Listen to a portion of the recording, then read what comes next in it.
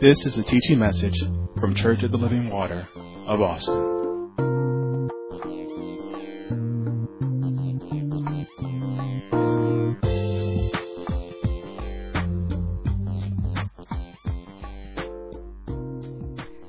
Amen. If you will, let's go to the book of Philippians chapter 1. It's important now in our service that we have that you press in. This is your time. This is the time you need to press in. Things are coming. Press in. Now, on this, we are now in lesson number 3 of this particular subject on knowing how to stay focused and undistracted. On our third lesson in this. And the subject has not changed. The subject matter have not changed as we go forward. And, on how to stay focused. Stay undistracted. And when I say stay focused and undistracted, not only in the Word of God, but period. Just period. In life, you need to stay focused. You need to be undistracted in all the things that's going on in life, because many things are going on. I was just thinking about that, and I was thinking about, how young me and our founding pastor was when we started ministry, and how, now we're in that spot, and our children is our age that, when we were in ministry, and you look back and see how time changes and how time moves on. You have no time to waste, because you only have a span of time. And let me tell you, I said it when I was young, and I'll say it again. You think you're going to be young forever, but life changes. Things change. Things change in your life. As you get older, I don't care how much exercise you get and how much this, that, and the other. Life changes. So don't just act like this is going. You know how children act like the high school. That's the only deal. If I don't do this, that's the end of life. They found out after that it was something else. So don't act like you young people. Don't act like you're going to stay young like that. Because I'm going to tell you, I used to be your age. I used to be 24 and 27 and 32 and 35 and 45 and 55 and all, and all of those numbers. But time kept going. And you look around, and your children have children. Time has passed. And then you ask yourself, have I been focused? Or have I been distracted? We're going to see today if you have or not. The objective of this is to get all of us to hold our course in the midst of our circumstances and our situation. I want you to know everybody has a circumstance and everybody has a situation. You don't have all the deals on it, and you're not the only one going through something. Everybody have a circumstance or situation, but we need to hold our course in the midst of that. When I say hold our course, I mean that we need to make sure that we have direction from God of what He's called us to do in the midst of our circumstance, in the midst of our situation. And we need to stay steadfast in whatever direction that He gives you and hold the course.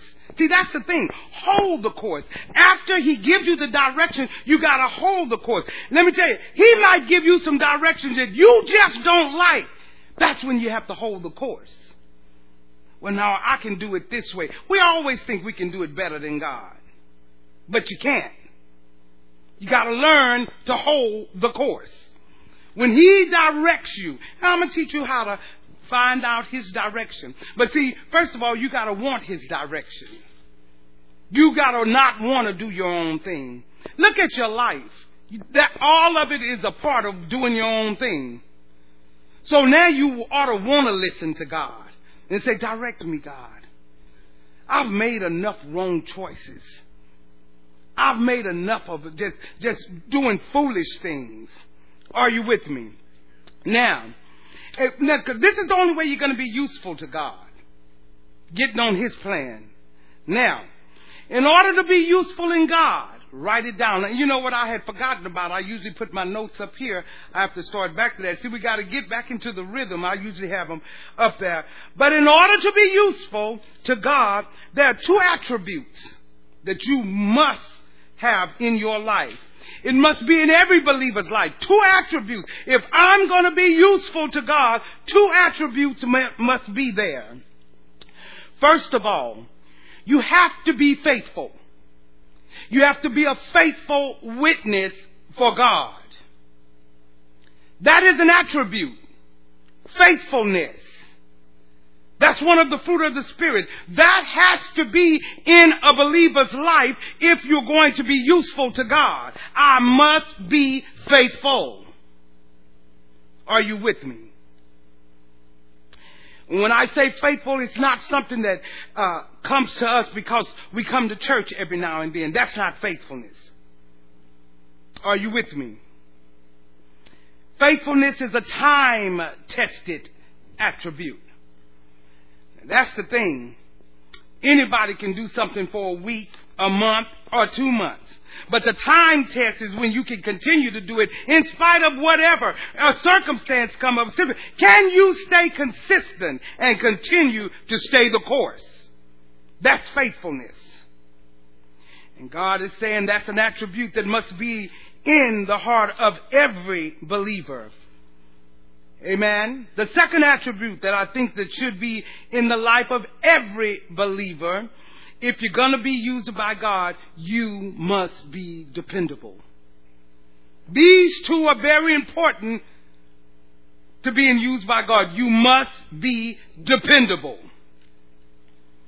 And there is a difference between dependability and faithfulness. See, some people think they're the same thing, but they're not.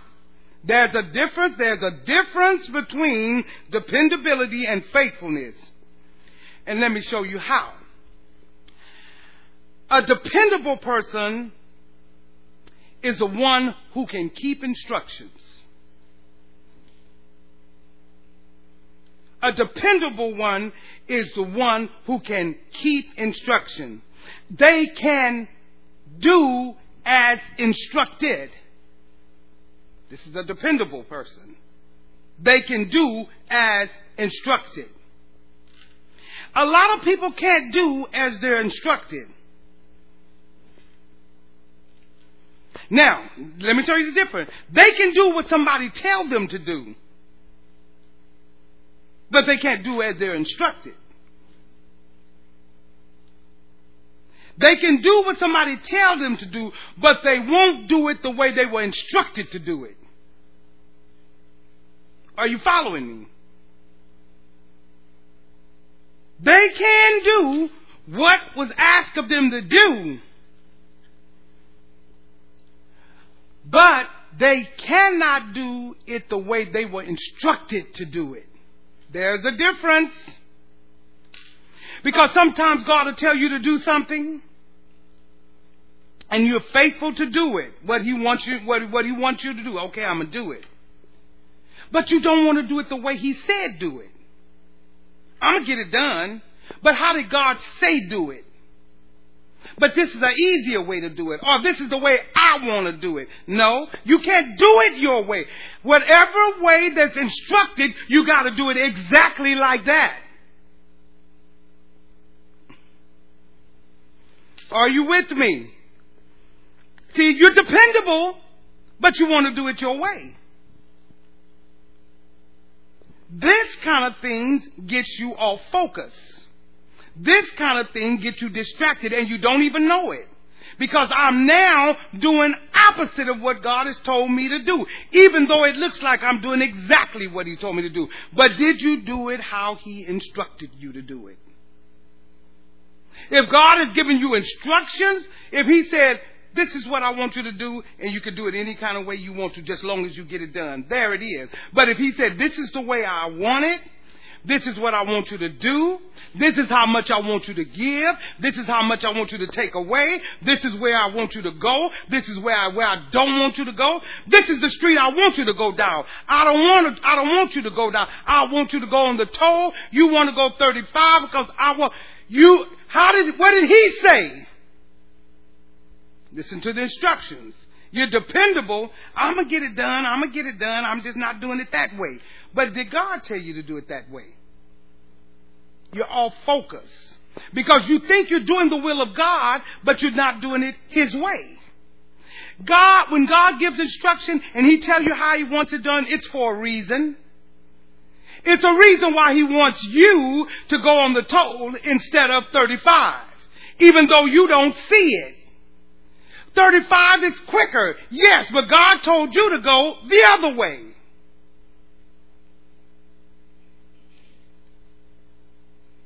Oh, you know what? I have to go there. Remember in our earlier teaching, they wanted to go preach in Asia. That's not God's instructions.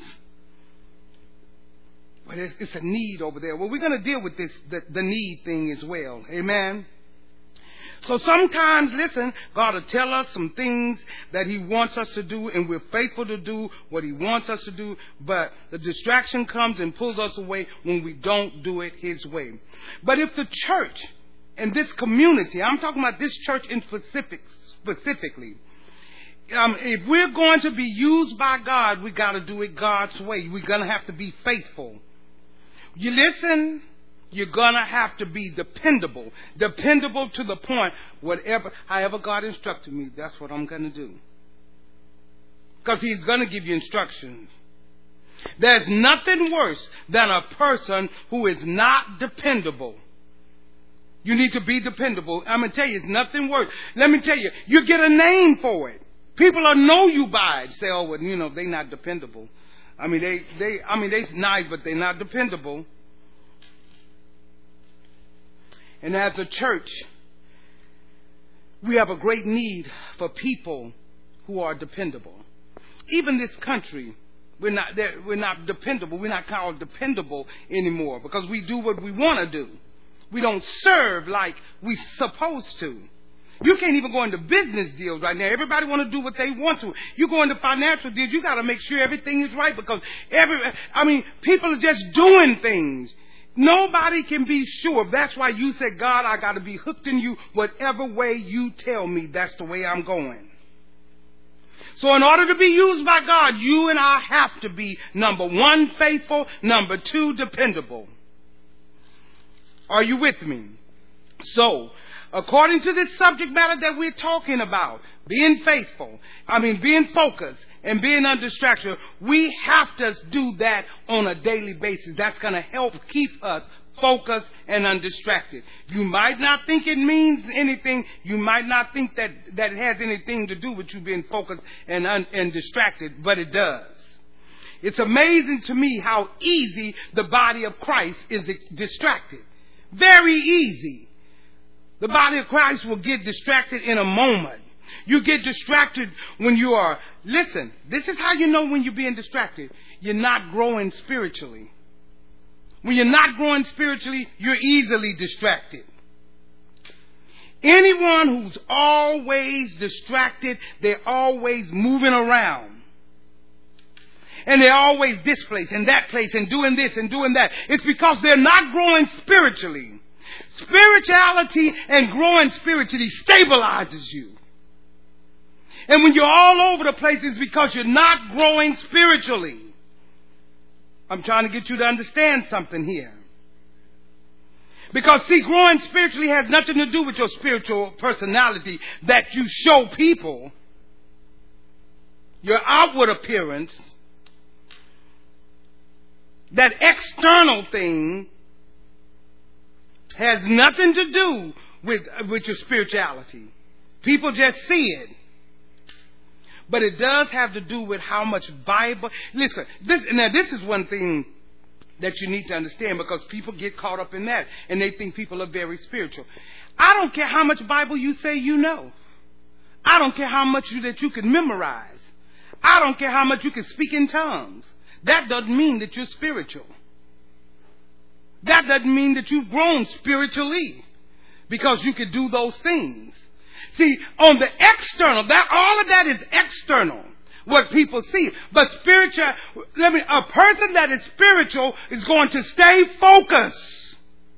But if you're all over the place, you can do all of those things. Read your Bible, you can quote scripture, you can memorize it, you can do all of that. And still be not growing spiritually. Are you with me?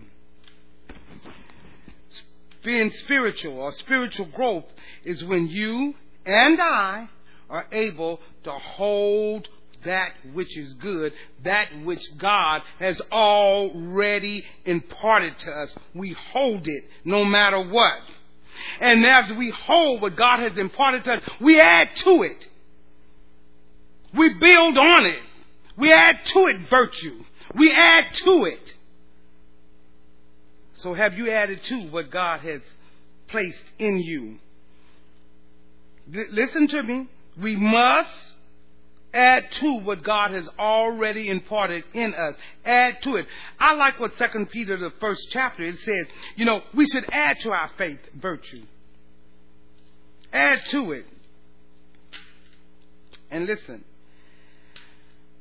Add to that which you have confidence in. What you have learned and been taught, you have confidence in, you got to add to it. You can't just stay there. You got to add to it.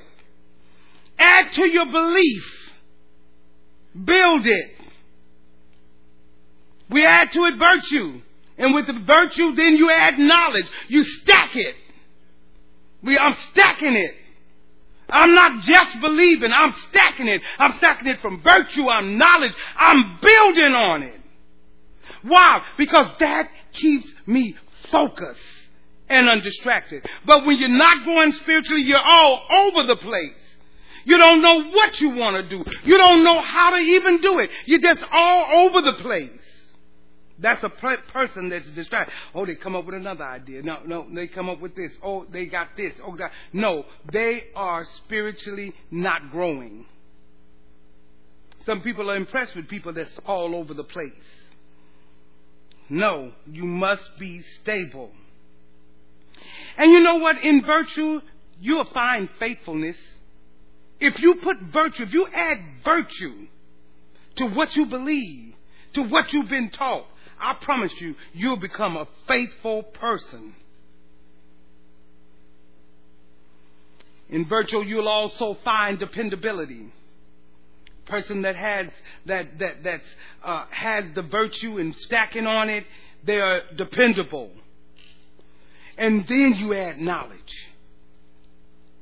And you belong to this ministry, you're going to get knowledge.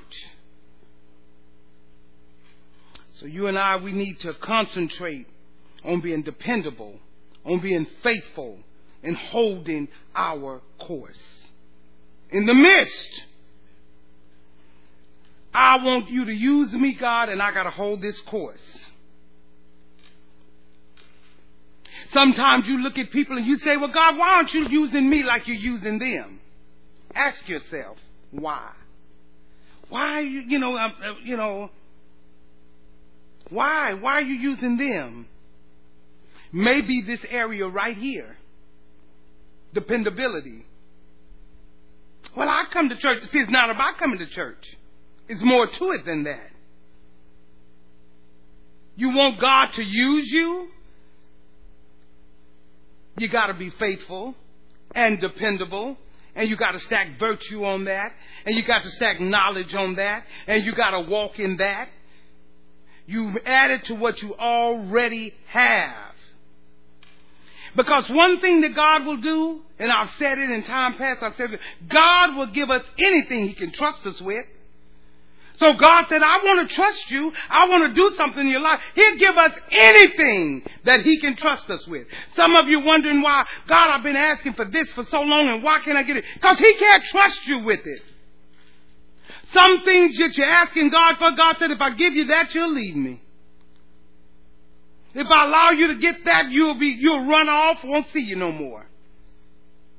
God will give you anything that He can trust you with. Did you hear me? So maybe He can't trust you to hold fast to the course. So He can't use you. See, I believe this in my heart, and I thank God for my deacons. I thank God for the ministers at this church. I believe in this. My founding pastor believed in it, and I believe in it as well. A good, sound staff that you're working with, you know what? They must be people you can depend on and that can hold a course. My pastor watched for that, and so do I. They must be dependable and stay the course. And the ministers and the deacons here, that's what they do. That's what they do. Because it takes a lot off of me, because you know what it does for me? It tells me I don't need to know or worry, are they getting bent out of shape because of this or because of that? Are they listening to some wrong information and bent out of shape? I have full confidence that any wrong information that comes to any minister here that's on staff here with me and any deacon here, I don't have to worry about them messing with it, hanging with it, and listening to it. And so that frees me up because I have confidence in them. They don't let anybody move. Well, first of all, people only come to people that they can influence like that. They won't come to those that won't. But I'm confident in them. They're dependable. Because I need to know that the people that I'm working with in this ministry, and God has moved to, I want to know, are you helping me keep this ship afloat? I don't need you getting distracted about some negative talk and foolish stuff and all of that. I mean, my God, then I'm like, all I need to know is one time that you caught up in that, and I don't need you helping and surrounding me. I need dependable people that I can call on at any time that can move. That's the kind of people that you want on your side. That's the kind of people I'm thankful for. And I've said this to people in private, but I like to say this out loud because I want the whole church to know. I'm so thankful for all the ministers and all of the deacons here. Now, most of our ministers are males, but I'm telling you, I don't have to worry when I'm with them. I'm a widow. I'm not married any longer. Not a one of them would ever flirt with me. Actually, they more just look at me as a mother figure. And I love that. I'm never afraid to be alone with them. They never say nothing out of the way. They never look at me in any other kind of way where I would be concerned and have to say, oh Lord, I got to fight this off and they need to stay in the place. None of that. All of that's a part of being dependable.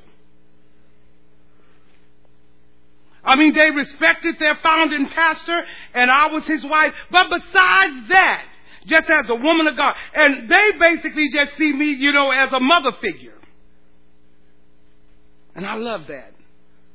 Because I don't have to say, oh God, let me get somebody to go back here with me. I'm finna deal with so-and-so because, he's looking all crazy. Oh, no. And you know why that is? They're real men of God. See, that's it right there. They're real men of God. Real men of God know their place. So that's something off my plate I don't have to worry about. I don't have to think about. And this is one thing you need to know. When you get hooked into me and you start surrounding yourself with me and doing things with me, around me, note this for yourself. It seems like it's easy, but when you start hanging around with the pastor or talking to the pastor and kind of in their presence and doing that, let me tell you, the devil is going to get busy. Listen how he's going to get busy. He's not going to get so busy on the pastor as much as the pastor's going to stand. He gets rid of those that surround her or him, my case, her. And what he does is he begins to try to use them in any kind of way to distract her. See, you thought I was going to say start flirting. No. The enemy say, okay, they're pretty close to her, so I need to put certain kind of language in their mouth, certain kind of things that they say, or, come out to distract her. That's why it's not good to just come up and just talk to me about anything. Because the enemy is there to use you to just distract me. That's why I don't need to know everything about everything, because that's a distraction, especially if it's nothing that I have to do with me.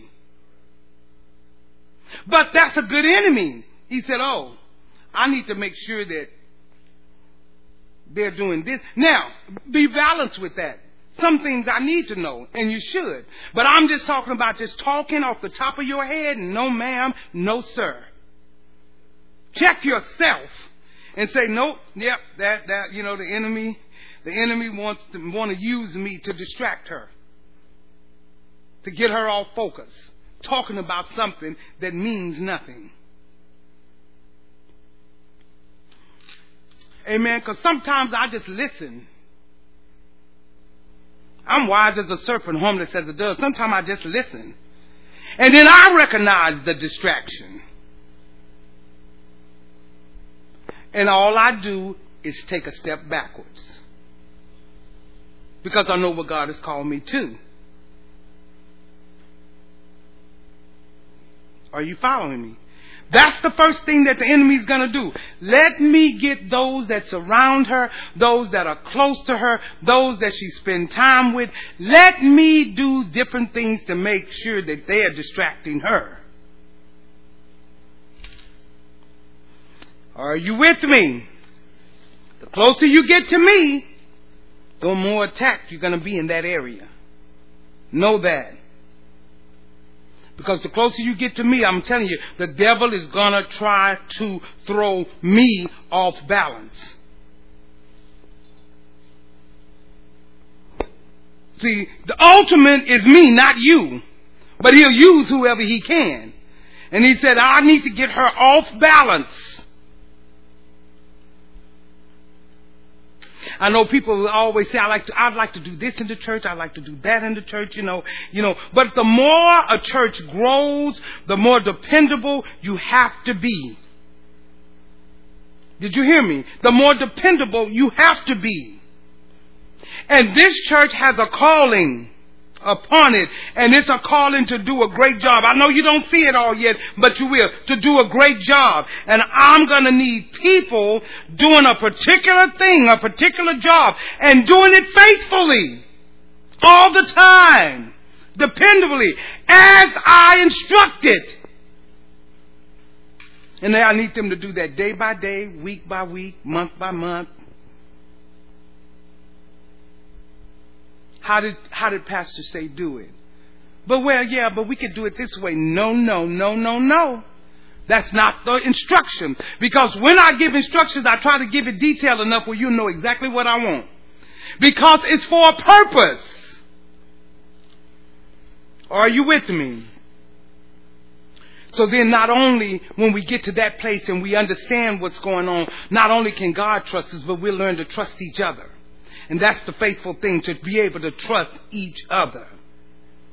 Now, let's review a little, and we really, again, I hope you're in Philippians chapter 1. And this morning we're going to get into that. And, I want to keep it fresh, this one thing fresh in our mind. Listen to me. We are not to be led by the need, but we should be led by the Spirit. I want to keep that in the forefront of your mind. We should not be led by a need, but by the Spirit.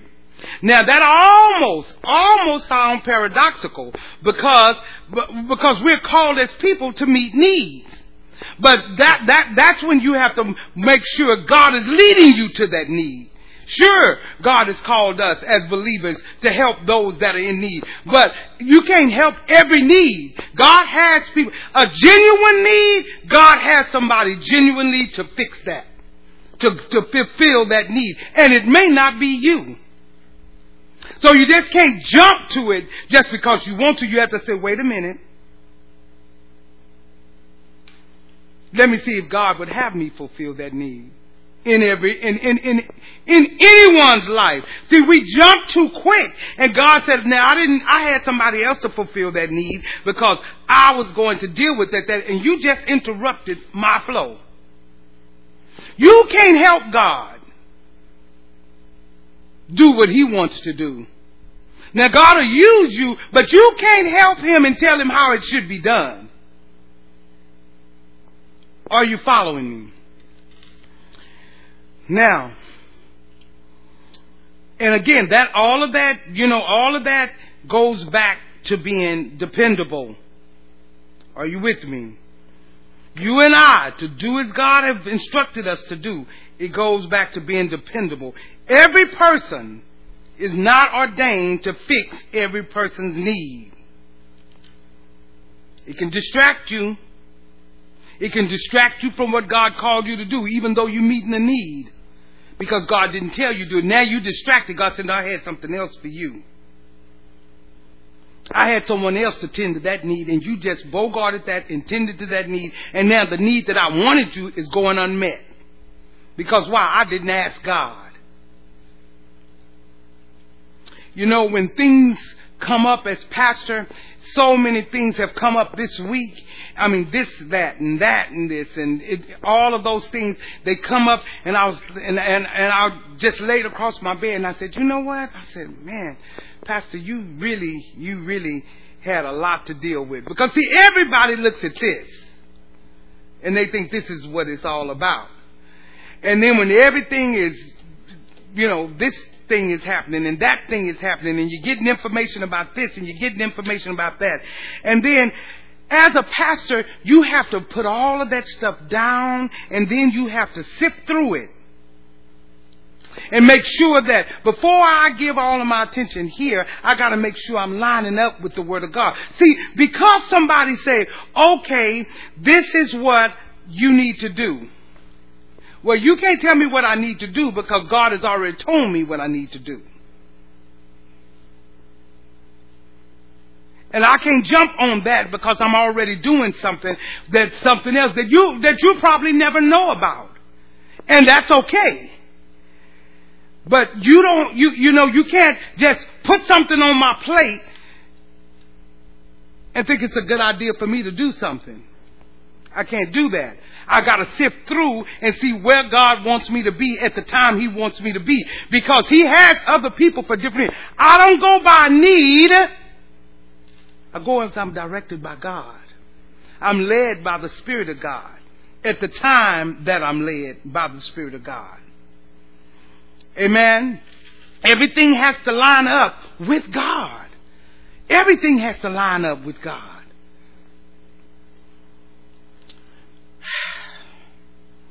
So everybody think that a need that comes up has to be, you must respond. But God has to ordain you to respond. And I'm going to always be led like that. And because I believe in my heart, every legitimate need, God has already got somebody to fulfill that. Whether it's me, whether it's you, whether it's someone else, He has that. So the first thing I have to do when it comes to situations, I put them in line. I make sure whatever I do, that it has to be done according to keeping me on the course that God has placed me on. I cannot get off that, because once I get off of the course that God and try to satisfy what you want me to do, now I'm off course. Now I'm off focus, and now I'm distracted. Now I'm like, oh no, I can't. Oh, well, I wonder why Pastor haven't done this. I wonder how Pastor has to do. Because I sift through. Because, see, you're on the other side looking in. So I can't do it to please you. I got to follow the leading of the Spirit. That's why when every time you see a situation in an area that looks like a need, don't run to it. Don't respond to it. Say, now wait a minute, let me ask God. That's why the Bible says, in all your ways, acknowledge me. Don't just jump out and start doing stuff. Acknowledge me first. Well, I know I had to do that. But how? Why? In all your ways. He didn't say some. He said, so even when you want to fulfill a need, acknowledge me first. So why? So you can stay on course. So that you can stay focused. So that you, see, we think I cannot be distracted. This got to be what he wants because I'm meeting a need. But no, you can be distracted meeting a need, especially one God didn't tell you to fulfill. And now you're off course. You're off the path. And now it's going to take time for you to get back on that path. Be very careful with that. We're talking about staying focused and undistracted. Now we left off last week in the book of Philippians. Every time I look at that, I almost want to say Philippines. But in the book of Philippians, and listen, let me just say this before we go into the book of Philippians. Understand this. You're acknowledging him. He's directing your path. Listen. Therefore, you, myself, anyone else, this is how it keeps us from dibbling and dabbling into things in areas that we should not. It keeps us from dibbling and dabbling into things that you should not, things that are not ordained. Because that can cause conflict in the body of Christ. Did you know that? When you're doing things outside of the will of God and just because it was a need, sometimes it will bring conflict in the body of Christ. You don't need that. There's a different emphasis on ministry. I want you to get that. We have to stay the course. And the devil is good at using legitimate, godly needs to get you off course. Did you hear that? The devil is perfected in that. Legitimate, godly need to get you off focus. Because God didn't tell you to do it. Did you hear me say it was genuine? It really was a need. Did you hear me say it was godly? It's a godly need. But did God tell you to run to it? I don't care if it's even in your family. Did God tell you to run to it? Sometimes God is trying to let people grow up and you're still interfering. You're off focus. I know you think you're focused, but God is telling you this morning, no, you're not. You're not focused. You're distracted. So guess what? So the enemy every time is going to use that path to distract you. Because, oh, you weak in that area. I can always come this way and you'll bend. We can't do that. Are you in Philippians chapter 1? Let's go on to Philippians chapter 1. I want to get to verse 10, but I'm going to start from the top. Paul, let me take these glasses off for a minute. Paul and Timotheus, the servant of Jesus Christ, to all of the saints in Christ Jesus, which are at Philippi, with the bishops and deacons, grace be unto you and peace from God our Father and from the Lord Jesus Christ. I thank my God upon every remembrance of you, always in every prayer of mine, for you all making request with joy, for your fellowship in the gospel from the first day until now, being confident of this thing, that he which hath begun a good work in you will perform it until the day of Jesus Christ. Even as it is meet for me to think this of you all, because I have you in my heart, inasmuch as both is in my bonds and in defense and confirmation of the gospel. Ye all are partakers of my grace. For God is my record, how greatly I long after you all in the bowels of Jesus Christ. And this I pray, that your love may abound yet more and more in knowing and in all judgment, that you may approve, underline approve for me, things that are excellent, underline excellent, that you may be sincere and without offense till the day of Christ. Now, let's set the atmosphere here. on what he's talking about here. We're going to set that atmosphere. Let's look at what's happening with the apostle. This is Paul, and he is writing. Understand this, you got to have this background. He is writing, and he's being led by the Spirit, but he is in a Roman jail. He's writing this from jail. He's writing this from prison. And he said, and this is what I love in verse, look at verse 11. He said, I want you to look at that word. Let's go back up. That word approve here, that means, that word approve, put over it test or try. Just write it in your Bible. You can't write in your Bible, throw it away. Write in there, right over the word approve, put test or try. That word excellence here, in this particular context, it means that which differs.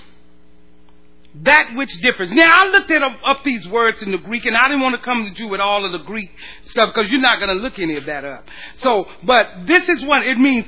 That which differs. That word excellence. So we can read it we can read it in this manner, and see, we can read it from the Hebrew mind when we can see it like this. Are you with me? And what he's meaning, he said, I may test, so that he said that ye may test things that are that which differs. Differs from what? What you've been taught, what you know. He said, test it. See, we look at that in our English language and you'll miss it. Because when you go to the Greek and start dissecting those words and seeing what they mean, it says, test that which is different. That which differs. Differs from what you have believed. Actually, if you take the AP off of approve, it's just prove or test. So he's saying you have to test that which differs. So if something comes to me that's different from what I've been taught, I got to test it. Don't just accept it. I got to test it. So when you read verse 10 in this manner, you understand that. I got to test it. And I like what he said. Test it, that which differs, that you may be sincere and without offense till the day of Christ. When you test it, and you find out why it's different and say, nope. He says, so that you can be sincere and without offense till the day of Christ. And so anyone that's going down a course that differs from what God has told you to do, test it. Somebody come with you, I got a prophecy for you. I got a word from the Lord from you. And this is what God is telling me about this. And this is what God is telling me about that. Did it differ what he told you? If so, test it. Well, there's the test. This is different from what God told me. Not just say, oh, I need to change up because they told me God said, well, don't you know how to hear from God? I'm talking to believers. Does it differ from what God told you? You were going down the course. Somebody come and tell you something totally different from what you heard from God. As a matter of fact, you're going down the course this morning and somebody come and tell you something different from what you're learning this morning. Test it. Because I'm going to prove it to you here. So that you can stay, listen, sincerely on the path that God has called you to. Without offense.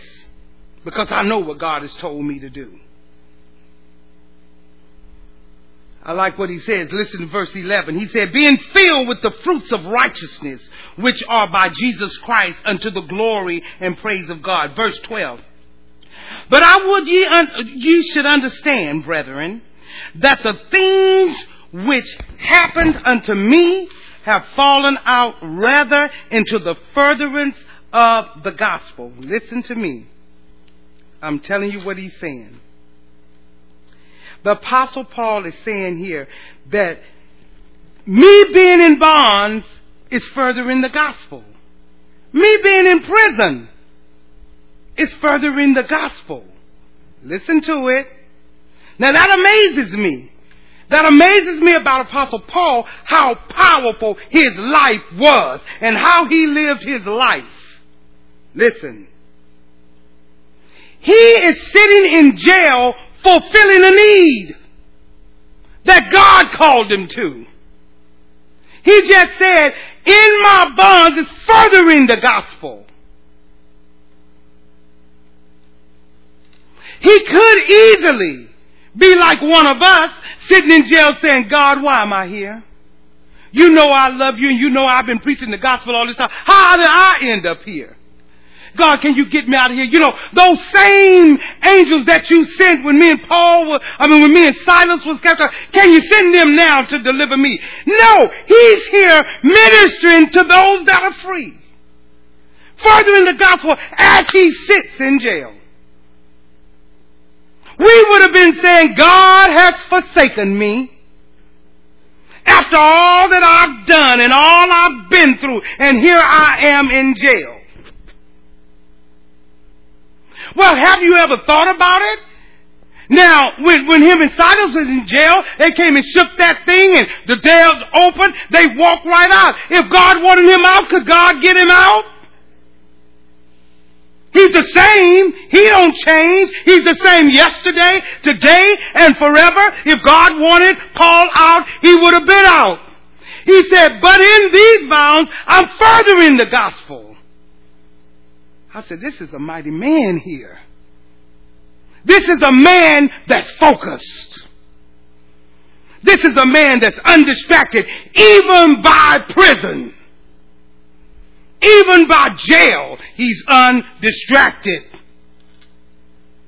What a powerful man. Sure, God could get him out.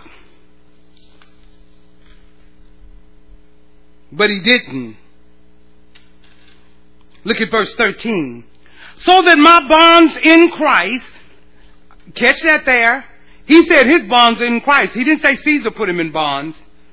He said my bonds in Christ are manifest in all the palace and in all other places. Now, this is equivalent to say my bonds in Christ. Now, I'm going to bring it to today what this is basically saying. He said in all the palaces and other places. It would be equivalent to say, well, my bonds, I'm in jail, I'm in prison for Christ's sake, and President Biden knows. Governor Abbott knows. People in high places, they know. He said, it's already known in all the palaces and everywhere that my bonds are of Christ. See, he's furthering the gospel right there.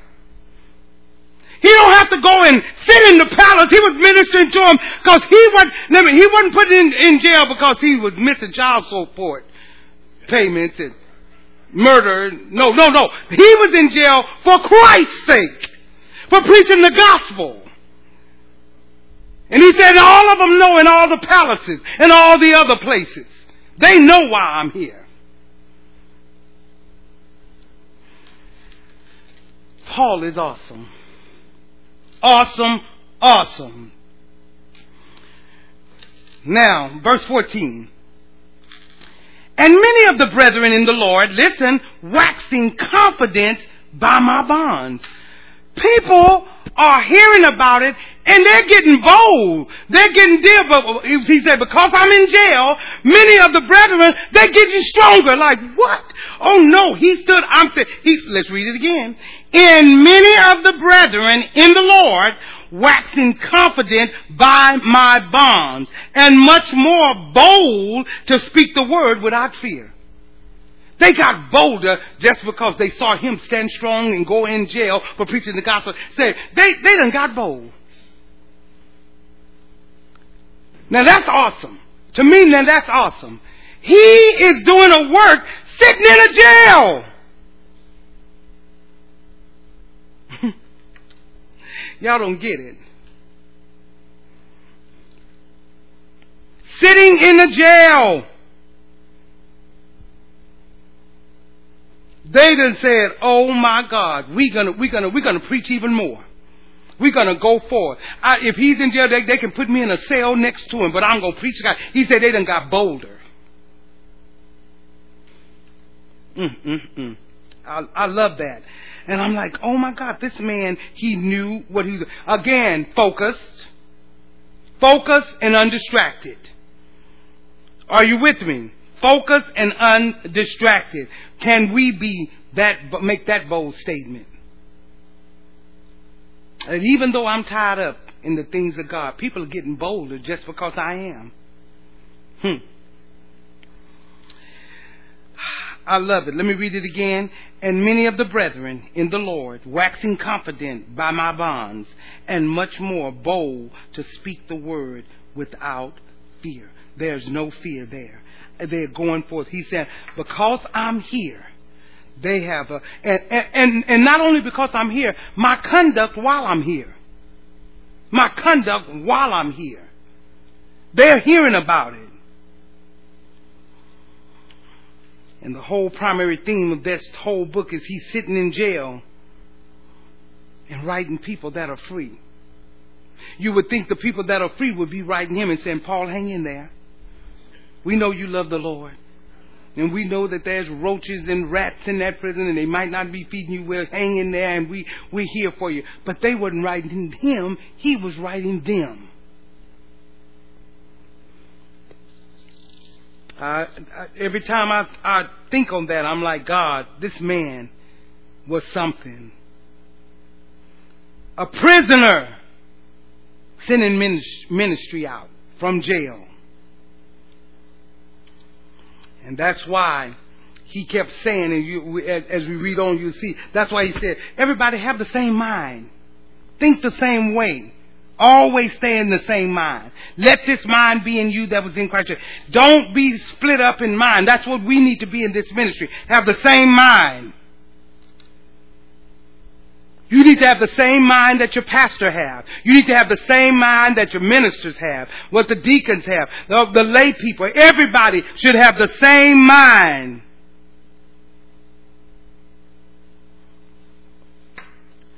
And that's the first thing he talks about a lot in this book. He said, rejoice in the Lord. And he talked about grace and peace. This man is doing all of this while in chains in prison. And again, this man is, he's in a Roman jail. And he's writing all of this out. He didn't say, look at them, those thug heathen, they drinking, they getting high, they doing all that. They should be in jail and I should be out. No, he was still ministering. And I'm talking, when I say the thugs drinking and I'm talking about believers that were doing it. They should have been in here. He never said it. He just ministered out to them. And just think, you got things going on with you that's not nearly as severe as this. And you're easily distracted. He stayed focused and he was in prison. I mean, my God, your light bill come and you distracted. Well, the first come and you got to pay the mortgage, you distracted. And this man's in jail and just is focused and undistracted. Why? Because he has a relationship with God and he's hooked into God. He's on his course. When you're on your course, nothing else matters. I'm doing the will of God. He said, rejoice in the Lord. And I'm telling you, that's something to rejoice about. God has taught us that we should be steadfast. Unmovable. That's what he's showing. This man held his course. Steadfast, unmovable. Paul never got off course. And this man, not only this man was shipwrecked. This man was beaten and left for dead. And still got back up. As a matter of fact, they beat him so bad in one city and they just left him out in the street for dead. And here come God coming by and say, Paul. And Paul's like, because they don't believe. He said, get up. And Paul he's beaten half to death. He's like, God, I mean, it's better for me to go on over. Did God say, well, no, not yet. Not today, and tomorrow don't look good either. Get up. And he got up. Because he was on course. God had a plan. God said, yeah, I know you would like to come home, but it's better for you to be there because they need you there. Now, beaten half to death, you'd be like, well, I'm through with this. You know, I'm going on. They don't want it. I don't have to go through all of this. But he got up. See, this wasn't the first thing. That's why when you read where Paul said, I've learned to be content in whatever state that I'm in, it's because he's gone through all of that and he stayed focused. He stayed undistracted with everything going on. All kinds of wrong going on. To the glory of God. That's why we can teach about him today and continue to teach about him. Because he glorified God. Now, verse 15.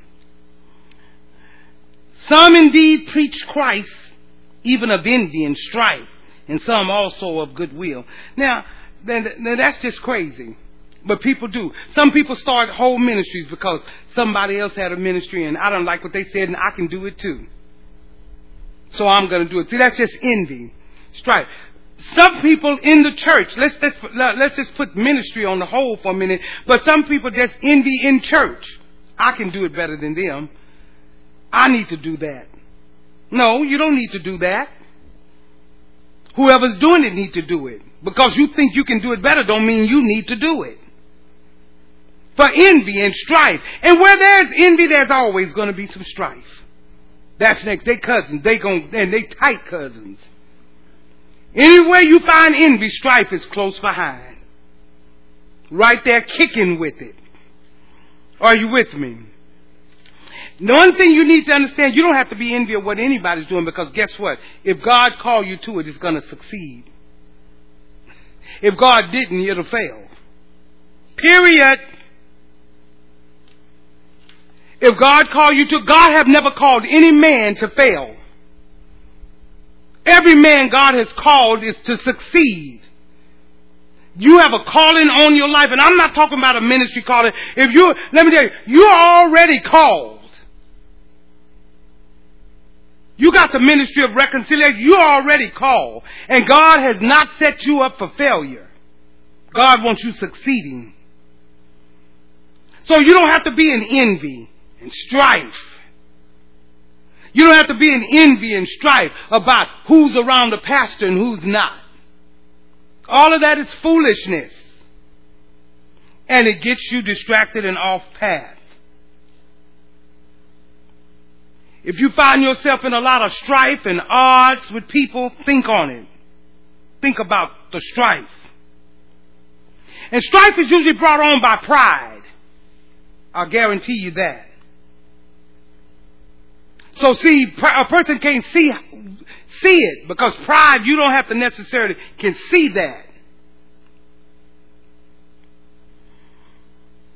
Usually when a person is always thinking that everybody's trying to get them, is usually because they are in pride. Listen, they are prideful. If everybody is after you and everybody's trying to get you, you are in pride and you have not looked at the errors of your ways. That's from God, not me. Everybody's out to get you. They just don't like me. Why? Why? Why would somebody just not like you? Nobody does that. There's always a reason why somebody don't like you. Whether it's for doing something right or wrong. They can not like you for doing something right. They can not like you for doing something wrong. But it's a reason why somebody don't like you.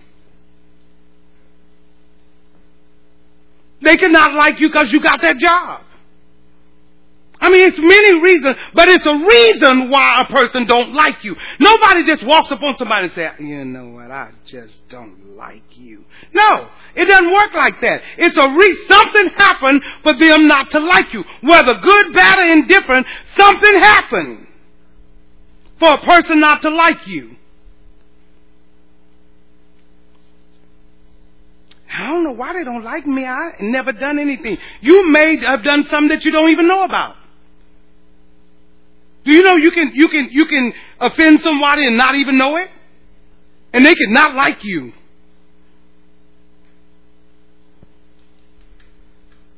So it's something that you did if somebody don't like you. Hopefully it's for doing something good, but it's not necessarily that. Because see, you can tell people the truth and they not like you.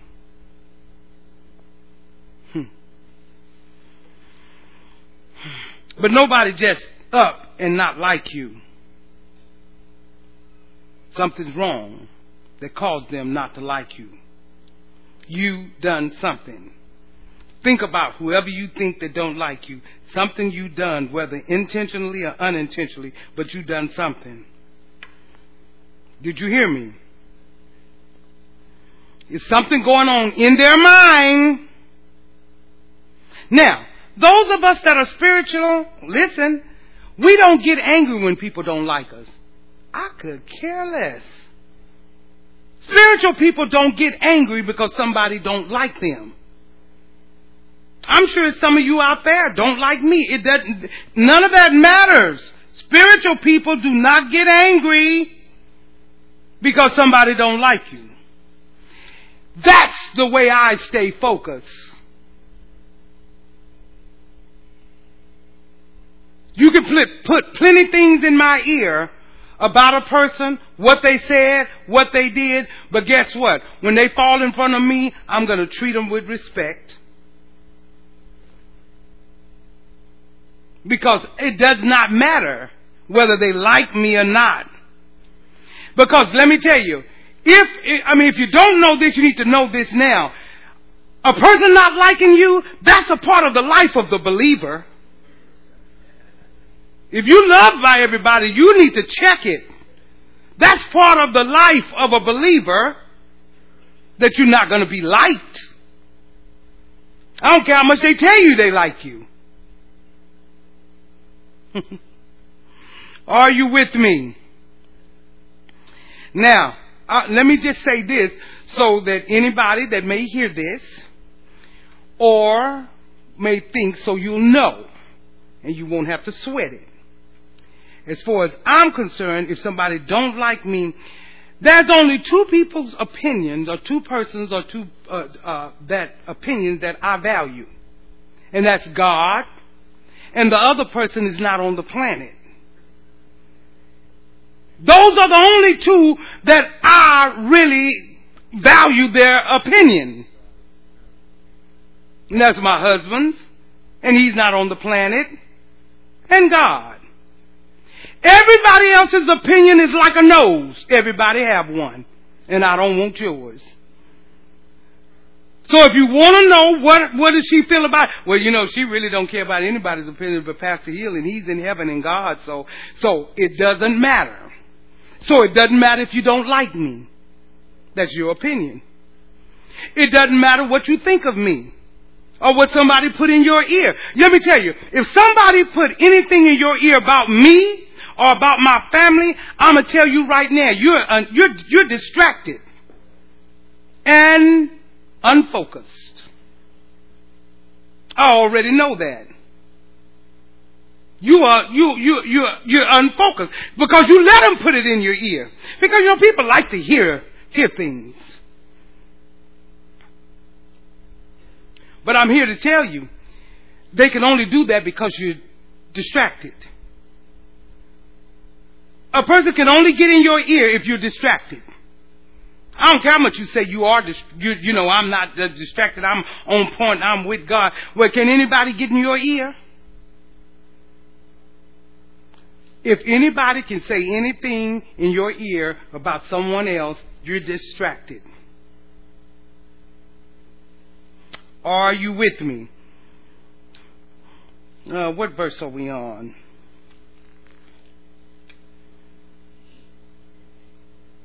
Oh, okay, yes, 15, 16. Some indeed preach Christ, even of envy and strife, and some also of goodwill. The one preach Christ of contention, not contention, just want to fuss about everything. Let's do apologetics. Let's do all that kind of foolishness. Not sincerely supposing to add affliction to my bonds. Now look. This is what you need to, let me explain this to you. You can't focus and stay undistracted and move forward in a place of unrighteousness. Did you hear me? You cannot. If you're in a place of unrighteousness, there's no way you're going to stay focused. No way. No way you're going to you're going to be very distracted. Why? Because if you're in a place of unrighteousness, well, let me put it this way. If you're in a place of having sex outside of marriage, they're like, oh, there she goes. No, not there she goes, because I don't care what you do. There God goes. Not me. Because it's not me. Because as a married woman that was married 43 years, I've had all the sex I want to have. I don't need to have it. 43 years of sex is enough to get me to the kingdom. So it's not me. But I want you to know for a surety, when you're standing in unrighteousness, there's no way you're focused. You are distracted. But listen to me closely, because this is where people miss it. Okay, let's get off of fornication, the actual act. You're fornicating in your head. You got wrong thoughts. You're lying. You're cheating. You're stealing. You're doing whatever it is. You're standing in a place of unrighteousness. You are off focus and are distracted. Know that. You will never be able to focus like that. You will never be able to move forward like that. Before you can move forward, you first have to move lateral and get out of unrighteousness into righteousness before you can move forward. You're not gonna move forward. I don't care how much you come to church. I don't care how much you read your Bible. And you're doing everything opposite of what the Word says. No, sir, no, ma'am. You will not move forward with God. You're only going to move forward when you laterally move from unrighteousness to righteousness. Then God's able to move you forward. If you're rebelling against your parents and you want to do this and you're doing everything opposite of that, you're standing in a place of unrighteousness. You're not focused. I was ministering to someone that just had a little struggle that called me, and I said, right here, right now, this is what I need you to do. And after I got through telling them, they said, you know what, I never thought to do that. I said, no, because see, the longer you put things off, the longer you stay out of righteousness. You have the ability to do it right here, right now. Yes, ma'am, I'm going to do that right now. You got to do it right now. So you can laterally move yourself into righteousness and stop. Because you're not going to move forward with God. I don't care how much you come to church. People think coming into this building make them right, but it doesn't. And guess what? Unrighteousness is not necessarily open sin. See, we're talking about fornication, but no. You can stand unrighteously and it's not open sin. Are you with me? Because unrighteousness means this. It simply means I'm not aligned with God. So let's just take sex off the table. Are you aligned with God? Are you aligned with Him in every area of your life? Are you aligned with Him in your tithes and offering? Are you aligned with Him in taking care of your obligations at home? Are you in line with Him?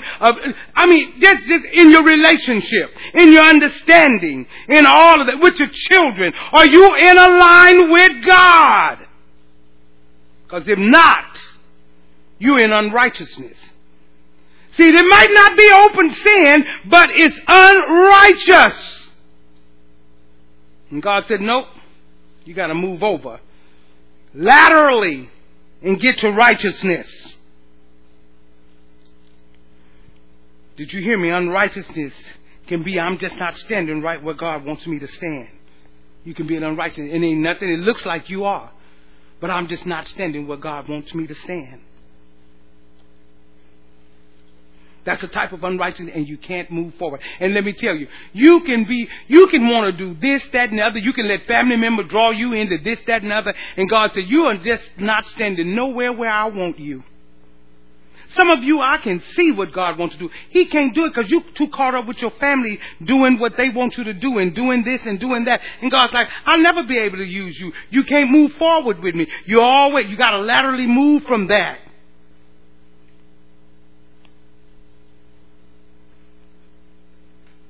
When you're trying to move forward with God and you're getting into righteousness, then I don't care if it's family member, I don't care if it's boyfriend, girlfriend, fiance, whoever it is, you have to say, look, this is the way, I'm going to do this the right way. And I know nothing might not be going on with you and God, but something is going on with me and God. And I got to be in right standing with Him. And I'm all off the beaten path. And loving God, and I can't even. Why is it I can't move forward? Why isn't it? I want to ask the question. Why isn't it you've been in this ministry this long and you're not even apt to teach? You're not even in a position to teach. Ask yourself. You ought to be in a position to teach. I didn't say being called into a ministry, but are you just apt to teach? It's probably because you've been in unrighteousness the whole time. And God can't use you or move you forward until you get in right standing.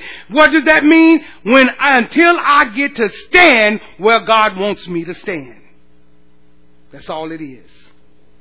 I have to stand where God wants me to stand. Are you with me? You're not going to move forward from a position of unrighteousness. You know why? Because there's a door closed. Haven't you seen how tight it's closed? Aren't you tired of running into that door? That door is closed. And God won't let you through. He won't let you through. You find people banging and banging and banging on that door. And they're even trying to do what they think God wants them to do for that door to open. If it don't open, check your righteousness. Don't check anything else. Say, wait a minute, God. Why is this? If you're sick and diseased in your body, don't check God. Check your righteousness. If you want God to do something about your situation and He haven't, check your righteousness. Because don't act like you're checking God, and don't even act like God didn't come through. God can't do anything but come through. But have you checked your righteousness? And I'm not talking about just verbally, I know I'm right with God. Because God, remember, God doesn't listen to what you say verbally. God listens to the heart. Because, see, I've seen people ill.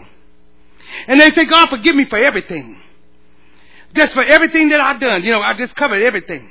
I plead the blood of Jesus just over everything.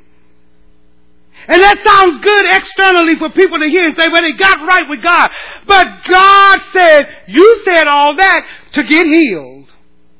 But I've checked your heart. And I let you up off that bed, you're going to return to the same thing. Because it's not a heart issue. It's I need you to work for me, God. That's called being off focus. Distracted. Just repent and God will do this. Just repent. Just say you repent and that's it.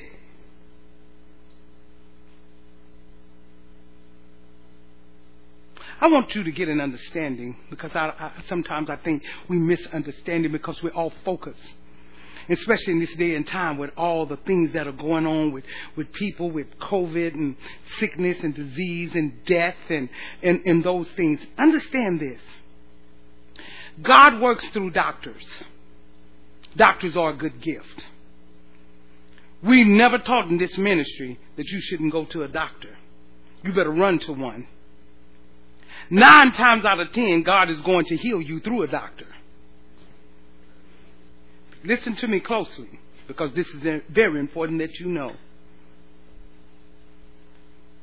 Because it has to do with being off focus. And see, you will be in the grave being off focus.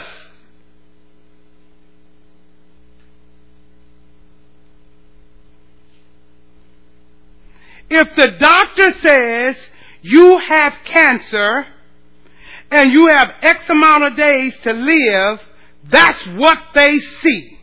You not saying it, or you saying they're lying, or you saying I'm not believing it, does not make it so. And that is not faith. Because they're telling you what they naturally see, and it is the truth by the mechanisms that they use to see your body, your natural body. Listen to me closely. If you are a believer, see, this will let you know if you've been off focus. If you are a believer, healing is not as God wills. Healing is not as God wills. Healing is the children's bread. He sent His word and healed you. Healing is a benefit right. You have a right to be healed. But let me tell you something. If you have messed around with your life on a sick bed,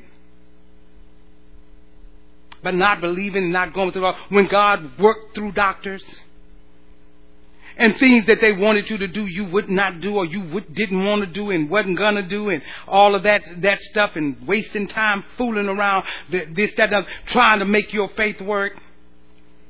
Listen, the devil stole your healing through the doctor. Because God was going to work that way. See, we always think that it just has to be miraculous. No. Miraculous is different. Miracles are different. So what are you praying for? A healing or a miracle? I just want God to heal me. Well, then that's a process. So I got to go to the doctor. I got to get treatment. I got to listen to what they said. And I have to tell you, every time I take a treatment, every time they give me medicine, I have to tell them, thank you, God, that you're the healer. They're just treating me. But thank you, God, for the good gift that they're making me comfortable. Thank you, Lord, that you have placed the knowledge in them for this natural body to a limitation, but until that limitation, God, your glory can get me through this. But I'm going to obey the doctors, but my healing comes from the Lord. And I don't move from that. I don't move from that. Now, if you are believing for a miracle, which is what most people are really believing for when they're saying healing, but they don't even know it. But let me tell you something. Do you know you don't have to have faith for a miracle? It has nothing to do with your faith. What? No. Faith is for your healing. A miracle is as God wills. A supernatural intervention on the natural course of life, what's going on in your body. It has nothing. And it's spontaneously. Bam, you up and you aren't gone. Everything is cleansed, gone out, bam, done. Has nothing to do with your faith. It has to do with God's will. And that's a miracle. But healing is different. Healing, your faith is involved. Listen, this is very important because it shows how people are off focus in sickness.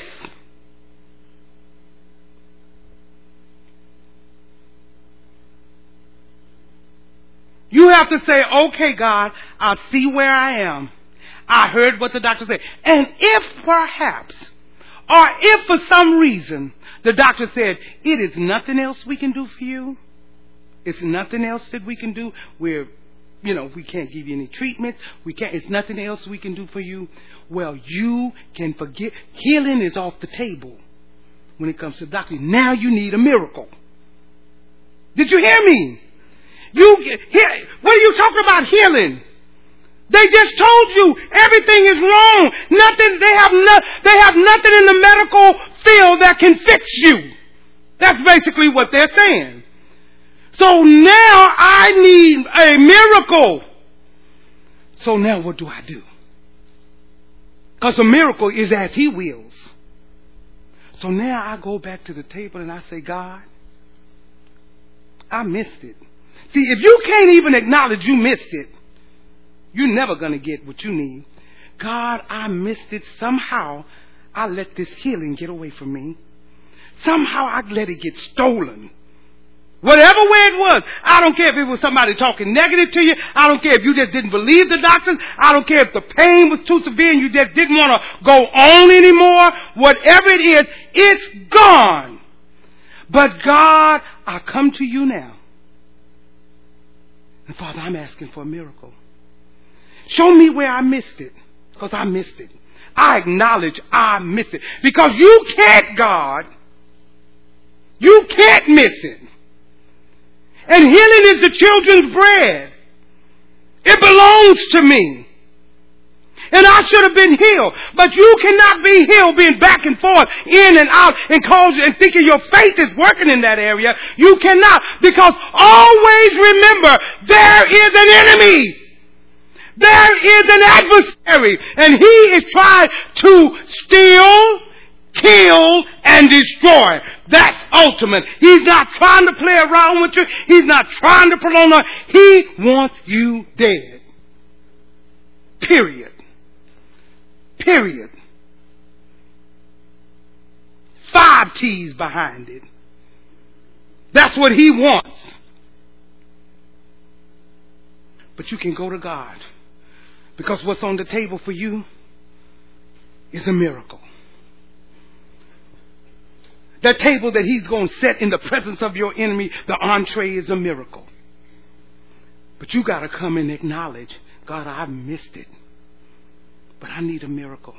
And I understand by the scriptures that a miracle is a gift. And it is as you will. And Father, I'm asking for your will to be done. If you find fit, Father, to grant me a miracle, because I feel like my time, I still have some things I need to do. I still got things I didn't complete. Now you got to ask God, but God, I know I'm not through, but are you through with me? Because remember, we've taught in time past, God only gives you a span of time. It was what you do with that span of time. Did I waste my span of time, God? And is it time for me to go? Because did I waste my span of time? Because everybody has a span of time, and then time is up. I don't care. Let me tell you, when your time is up, nobody can keep you here. Nobody. So I find out where I got off focus. Where was I distracted? What did I listen to that got me all distracted? How did I give place to the devil? Because the Bible says don't give place to the devil. He'll take it and run with it and drive you to the dirt. Where did I? But if you say, God, finished. Or you say, God, I'm tired. Don't want to do it no more. I know I'm right with you. And I know where I'm going. And then just look over at somebody and say, girl, bye. Boy, bye. I got to go. And I'm okay. Why? Because if you really understand death, you'll understand as a believer, it's okay to die. Now, God took me there, but it's for a reason. It's for a reason. Trying to make sure that you understand how to focus. Now, what you can use your faith for as far as a miracle, use your faith to believe that there is a miracle, not to get one. Because, see, when you're in pain, pain will make you forget everything. But you have to say, by faith, I believe in miracles. And I believe God is the only one. And you know what? I want you to know this about me, so you won't get no inkling of foolishness in your mind. And I know a lot of ministers like for you to run to them, and they got the deliverance ministry, and they'll lay hands on you, and they're going to get you recovered, and they're going to fine and dandy. I'm telling you here and now, I cannot heal anyone. I cannot perform a miracle. All of that is God. God has not granted that to any man. I don't care what meeting you go to. I don't care how many thousands go. Can nobody heal you or do a miracle but God? So don't bring anybody in and say, oh, you need to talk to my pastor. Because I'm not the healer. You know what I'm going to do? A proclamation of truth. That's what I'll give them. A proclamation of truth. But I don't have no. Well, would you lay hands on me for? Now, what do you want my hands laid on you for? And how do you know what my hands can do?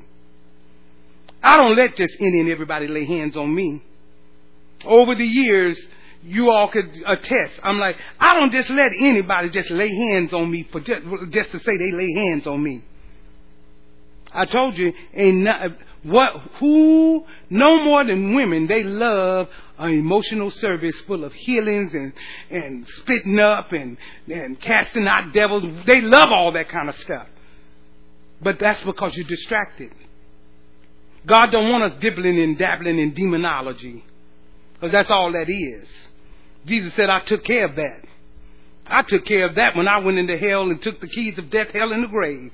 And then gave you the keys to the kingdom. So I don't need you playing around with no demonology. So I hope this helps someone, and I hope you'll be able to minister that to someone. Are you following me?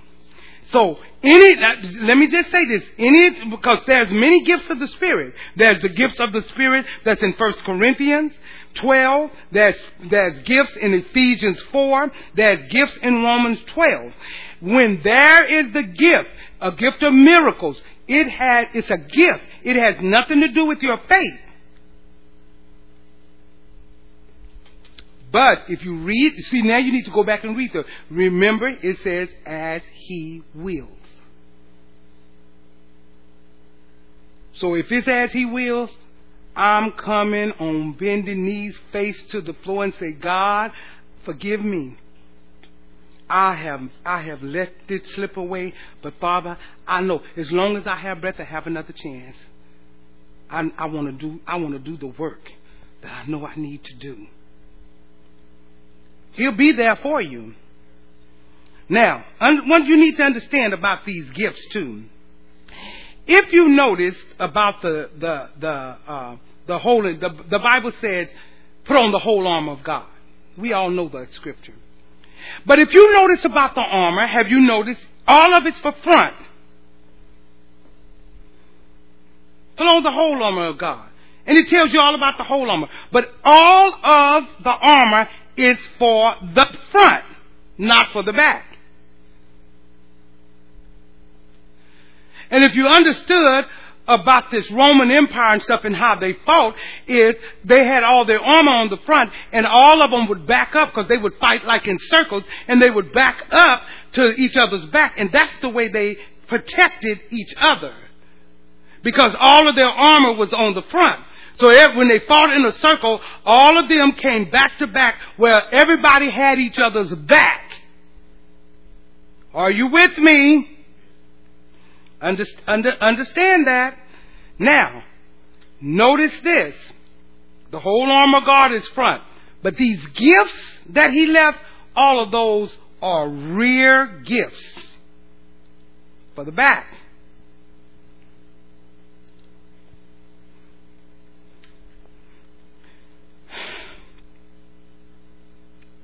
Remember, the Bible says that the gifts are to profit withal. He said, these gifts that I left for you all is to profit everybody, to profit withal.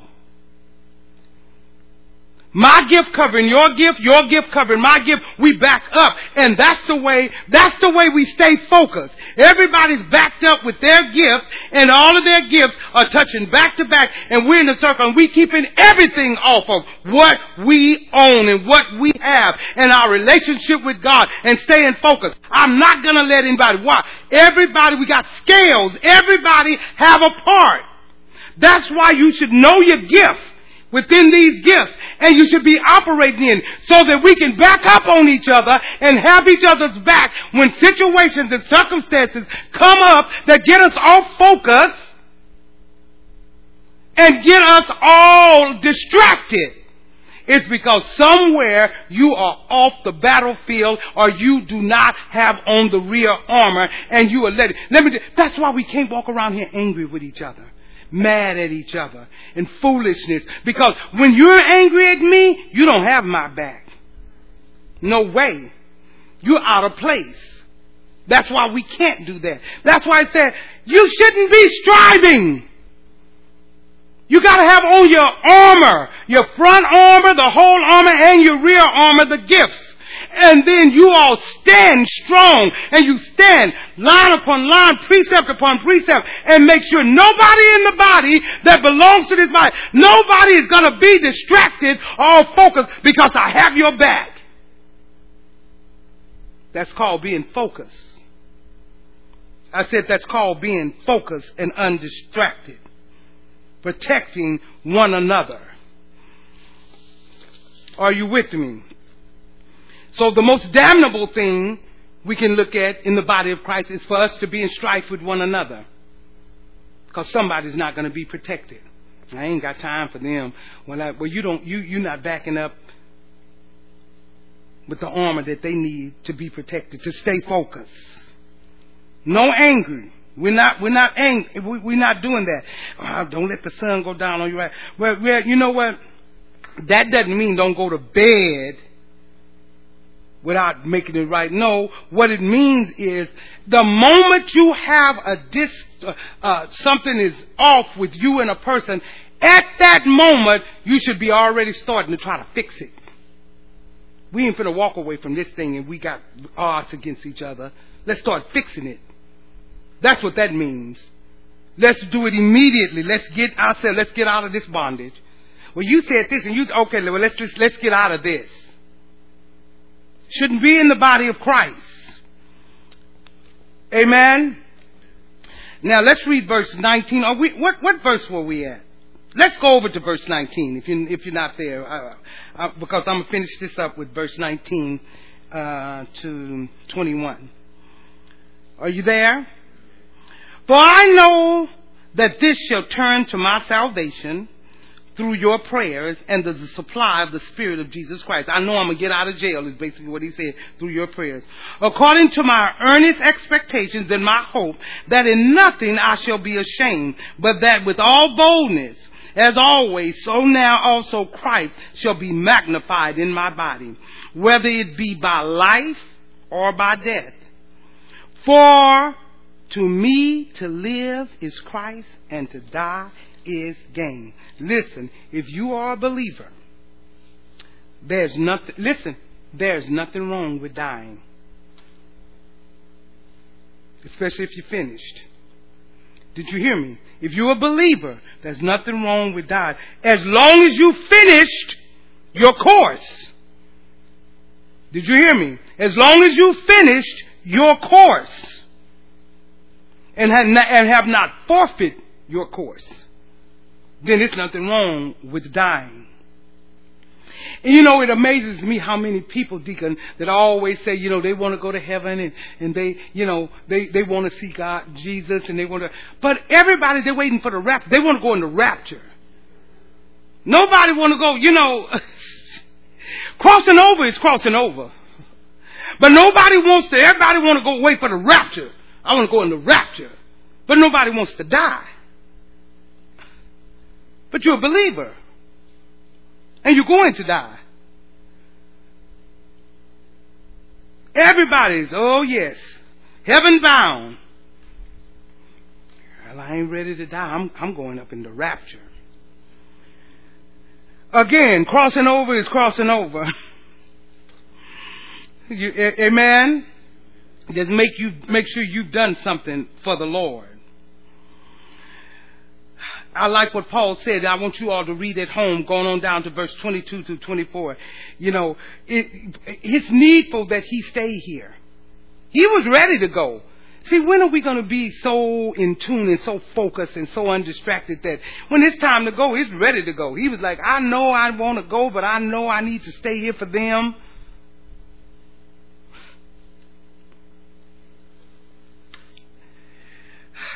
That's why we shouldn't go around speaking death to people, negativity to people. We should always speak life. Read verse 22 to 24. We should always speak life. That should be coming out of our nostrils. That should be coming out. We should always be encouraging. We should always be lifting up. We should always be going forward. We should always have something good to say. Don't bring me no gloom and doom. And I'm not going to bring anyone else gloom and doom. You read all the way down. You read the rest of that chapter. You read the rest of that chapter. That doom and gloom, do not bring it to me. Well, I just want to tell you, I'm going to speak this over your life. If you don't get your life right with the Lord, you're going to die in 7 days. That's not God. God said that your child is going to do. That's not God.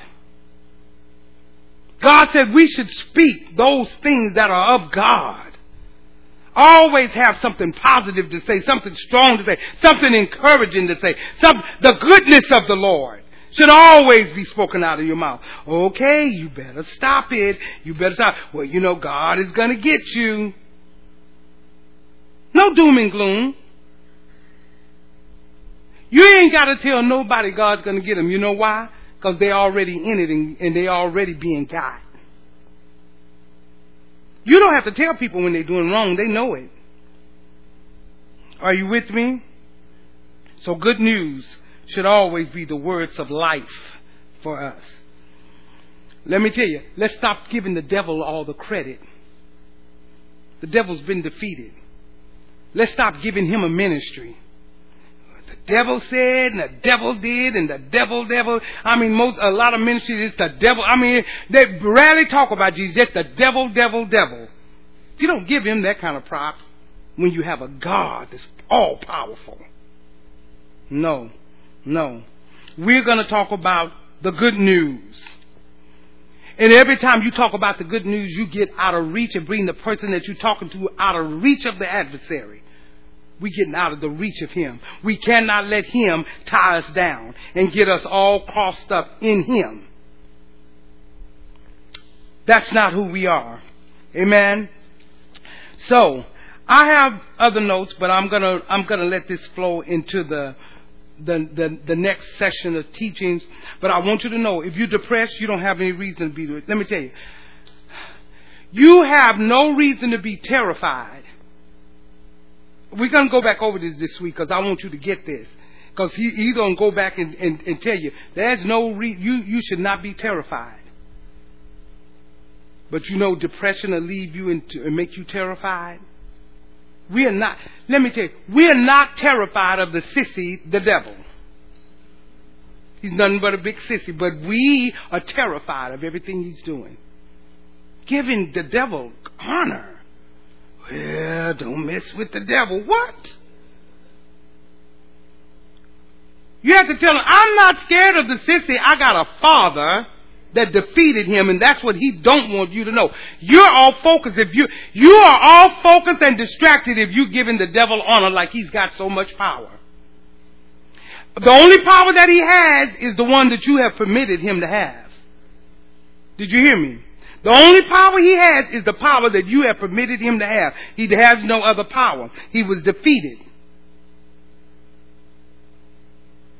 He has no keys to death, hell, and the grave. Death is the last enemy to be defeated, the natural death. But those that die in the Lord, they never, listen, those that die in the Lord never get buried. Those that die in the Lord, they never get cremated. No, they don't. There's no death for the believer. That spirit man is alive and well. It's the body. The body is not them. If you think the body is them, you're off focus. That's not them.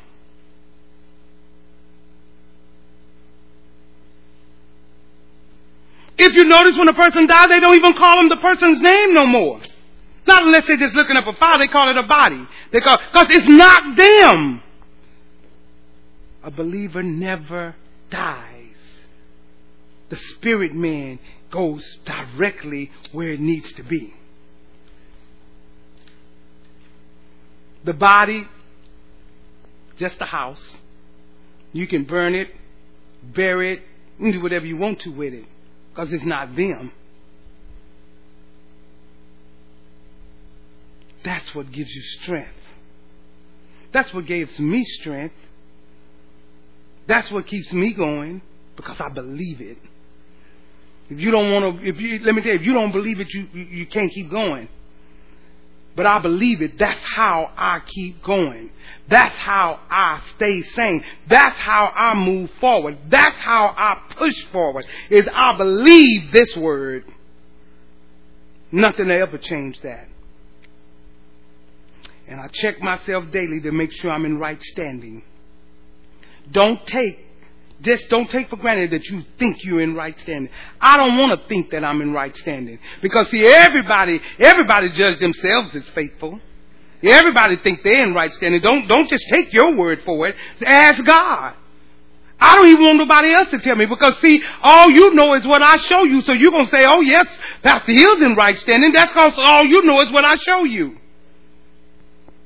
And everybody is. All you know is what they show you. But you can't go by that. I can't go by that. I can't go by me studying, me with a title, me coming to church. I can't go by any of that to say I'm right with God. I got to check with Him and say, God, am I in right standing with you? Am I standing in the right place? Am I off focus? Have something been put in my spirit that got me off focus? Because I think I'm on focus. He'll show you so off focus, you'll be like, oh my God. I was thinking I was, doing the right thing. That's why you stop and ask. God, you never stop and ask, you never know. Because guess what? God is not going to bogart you with it. You got to ask Him. He said, you must want to stay like that. You ain't asked me, because I surely will tell you, like He's doing this morning. That's how He's going to tell you. If you can't hear Him talking to you when you're by yourself, He's talking to you here and now. Ask Him, God, am I in right standing with you? Ask Him, if you need a miracle, ask Him, God, am I in line for a miracle? And God, can I ask you for a miracle? If that's where I'm. Or maybe you're in line for healing. God, I need the healing virtue and healing power that belongs to me as a benefit right. And Father, I thank you that you're going to work through every doctor, every nurse, every practitioner, everything that I need. And Father, I'm going to obey what they say. But Father, I'm looking for you, the healing power. You have to know how to talk to God. God said, bring me my words. And then God said, okay, time to go banking. So you come to Him, then He's going to say, it's time to go banking. What do you mean? He's going to say, it's time, let's go to the bank. And let's see. He's going to say, now, I told you to build your treasures in heaven, where moth and dust and corruption won't get to it. So you should have something in the bank. Some healing, some miracles, some whatever. Let's go check and see what you have in the bank and see, can you make a withdrawal? Because why is he telling you to build treasures there? It's surely not for heaven. It's for your needs here on earth. So we go to the bank in prayer and say, Father, I come to withdraw healing for the bank. I come for a miracle. You put your card in, and the card come back out, insufficient funds. The last thing you put in here was, I stopped lying. That was put in it. But you used that again. You used that 4 months ago. But you didn't replenish. You didn't keep stacking. So now you're trying to withdraw from a treasure that have nothing in it. Do you think God said build your treasures in heaven for heaven? No. He said build in there so when you get in trouble, you can withdraw. You can say, God, I know I've been stacking it up there. I've been doing everything that you said. And my heart's been into it. It's there. God said anything you want. Or you went there and you put your card in and healing came forth. A miracle came forth. Why? Because it was in my treasure. Build your treasure. He said, not on earth. Build it up in heaven.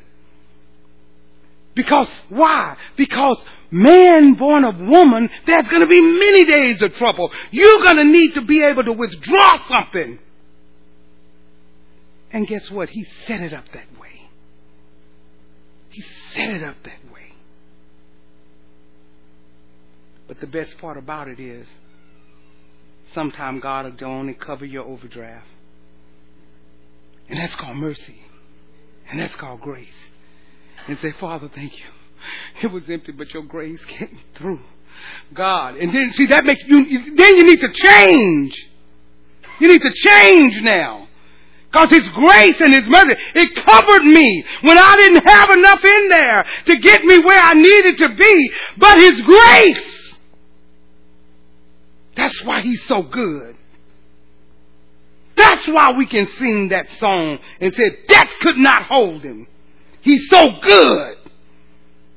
Thank you, God, for covering what I didn't have. And Father, I appreciate that grace. Some walk away with not even a thank you, and they go and live their life just the way it was. And some say, my life will never be the same because I saw God come through.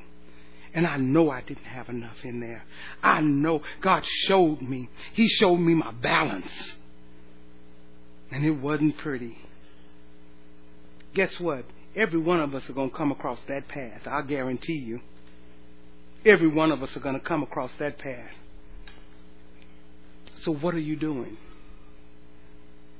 Are you focused? See, when you start looking at things that doesn't even matter, and you start loading yourself in that, you're going to miss it. You're going to get off focus. You're going to be distracted. And you're going to be at the wrong time. Right?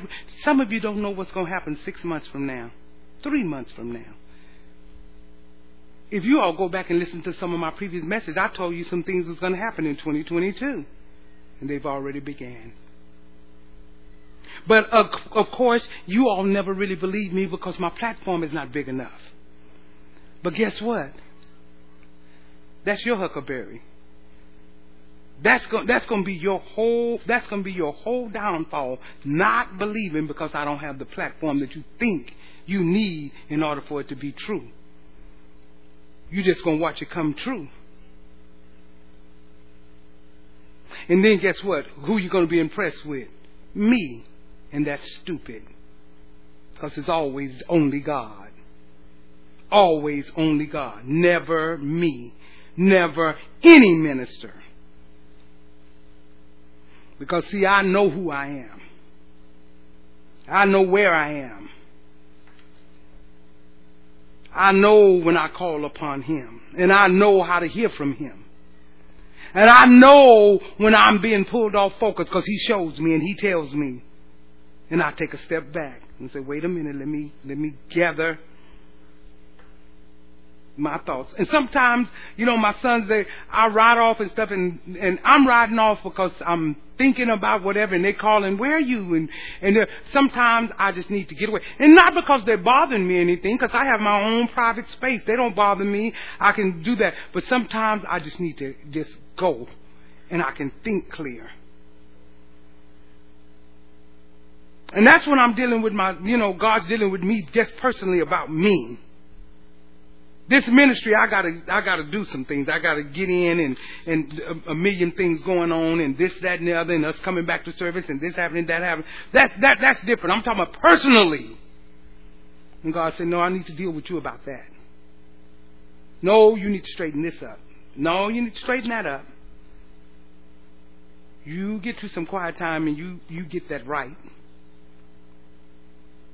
God is telling you this morning, if you've been off focus, today is the day you need to get back on focus. Today is the day you need to be undistracted. Tomorrow, when you come to the meeting, don't be distracted. Don't be distracted about anything. Have your head clear. You've heard your word. Say, I'm building my treasure in heaven. Ask God, what's your balance in heaven? Say, God, do I have anything in heaven? Some of you be shocked. You think you have a whole lot in there, and God is showing you, be like, oh my. Well, actually, God is showing some of you this morning. You don't have quite a big balance, but you got time to build it. Stand to your feet.